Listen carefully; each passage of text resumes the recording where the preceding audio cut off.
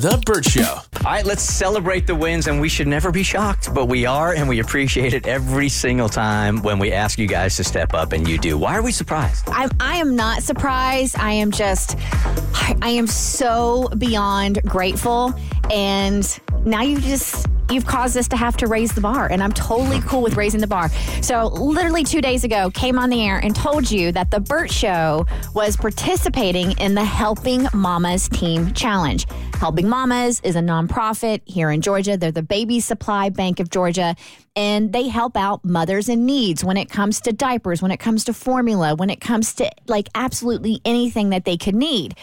Because as Cassie has said, it takes a village, and diaper need is very real, and there are parents out there and mothers out there that have to decide, am I going to eat or am I going to put a diaper on my child? So there's a week in September that is Diaper Need Awareness Week. So for the month of September, we are collecting diapers for Helping Mamas. They want to fill the warehouse with 300,000 diapers. Our team was responsible for collecting 4,000 diapers. So we talked about this, and I got an email from Stephanie at Helping Mamas. Kristen, I just ran a report of diapers ordered from your Goodler link, and 6,374 diapers have been ordered from the Burt Show. This is amazing! No way! So I got questions. Do we give 1,300 diapers back? Because you only asked for 4,000. Shut up. And we got 6,374. Stephanie goes on to say, I can't begin to tell you how valuable your support is to us. I actually jumped up and down in my bathroom while getting ready for work while listening to you and the Burt Show team talking about the challenge. Your team is definitely the front runner right now, Stephanie. So yeah, our goal was 4,000. We have surpassed that. But now I want to raise the stakes. Oh my God, I love you. I'm literally over here tearing up because people are so generous, and you're like, this is good, but we're gonna win. This is just like Kristen, to not enjoy the moment and having to like stretch us for the next goal. This is why we love her, though.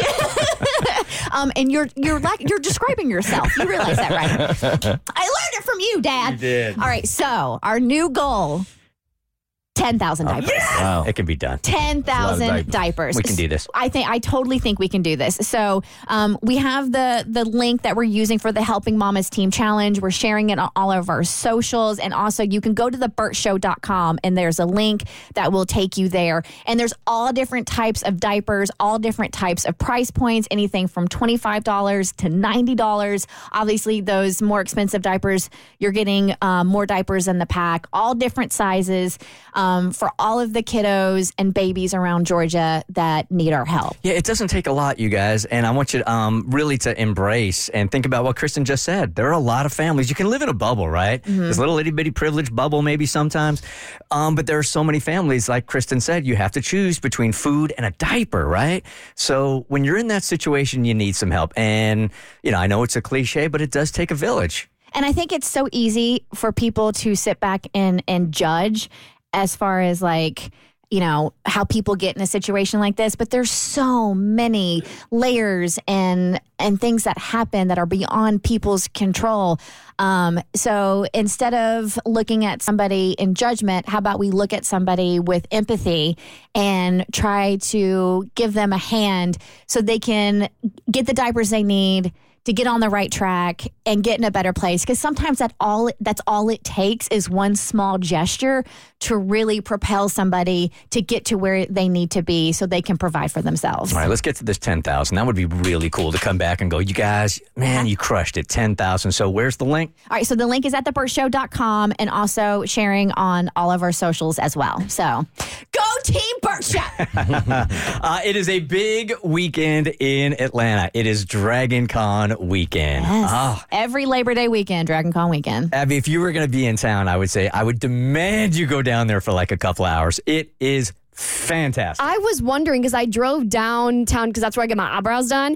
And I was like, why is it so crowded? Why are there so many people dressed up? What is happening? Why have I not heard about it? Because they do look like they're having a good time. Oh, yeah. DragonCon is just like next level. You know, because you often hear about the big conference in San Diego, Comic-Con. And this is, I think, just as huge. And then the parade is tomorrow at 10 a.m. They start on Peachtree Street in downtown Atlanta. And it's just people go all out. Yeah, the great thing about this one here, I think anyway, some people complain about it. My son has brought me to I've gone to every con. He's just into all of this, right? So I go with him not knowing anything about it. This has gotten so big, it's like from hotel to hotel. It's not all in just one hotel. It's like 5 or 6 different hotels in Atlanta. So as you're walking down the street and you're going from hotel to hotel, you see all these different people are dressed up as the different characters. And I will give you guys this warning. If this is going to be your first time going to DragonCon, the afternoon DragonCon is very different than the nighttime DragonCon. If you are with kids, you're good till about 7 o'clock. And then it becomes a freaky sex show. 18 and over. Yes. So as people start drinking, it becomes a little on the freaky side. Are people not actually passionate about dragons? Is it like code name for something? Basically just like a pop it's a pop culture kind of convention for people who enjoy anime and manga and comics and video games and all kinds of stuff like that, basically. So they dress up as your favorite character in anime or games or superhero. You see it all. Some people are just going to cosplay. It has nothing to do with superheroes or anime or anything. So it's not overtly sexual. It's like really people dressing up as characters. Yeah, but it gets pretty sexy at night. It's like geeky Comic-Con. You know Comic-Con, right? Yeah. So it started, it was a sci-fi gamer club called like the Dragon Alliance of Gamers and Roleplay or something like that. And they started the DragonCon. So it really is like this spot for everybody who likes, there's stuff for Game of Thrones and Vampire Diaries, but then there's also anime. I saw Tom Felton, Draco Malfoy in the lobby of one of the hotels. It's great people watching to grab some cocktails. But yeah, just Draco walked right on by me and I was like, oh my God. It really is. Cool. And when you talk to the attendees, if they're honest, and I have, and they've told me, and my son is one of them also. He's kind of a social awkward kid. You know, he's really into Dungeons and Dragons, and that used to come with its own stigma. I don't know if it does anymore. But when you get 6 hotels filled with everybody that is into the same thing, it honestly, you can feel the kindness.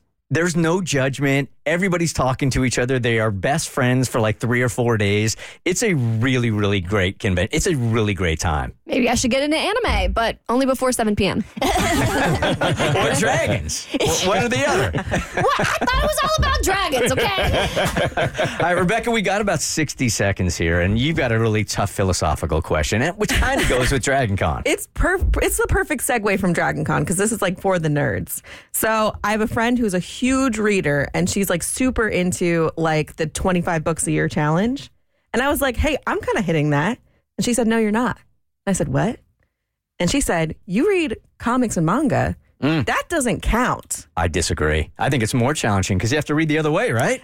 True. Yes, you do. You have to read from right to left because in Japanese, that's how they write. Oh, wow. Yeah.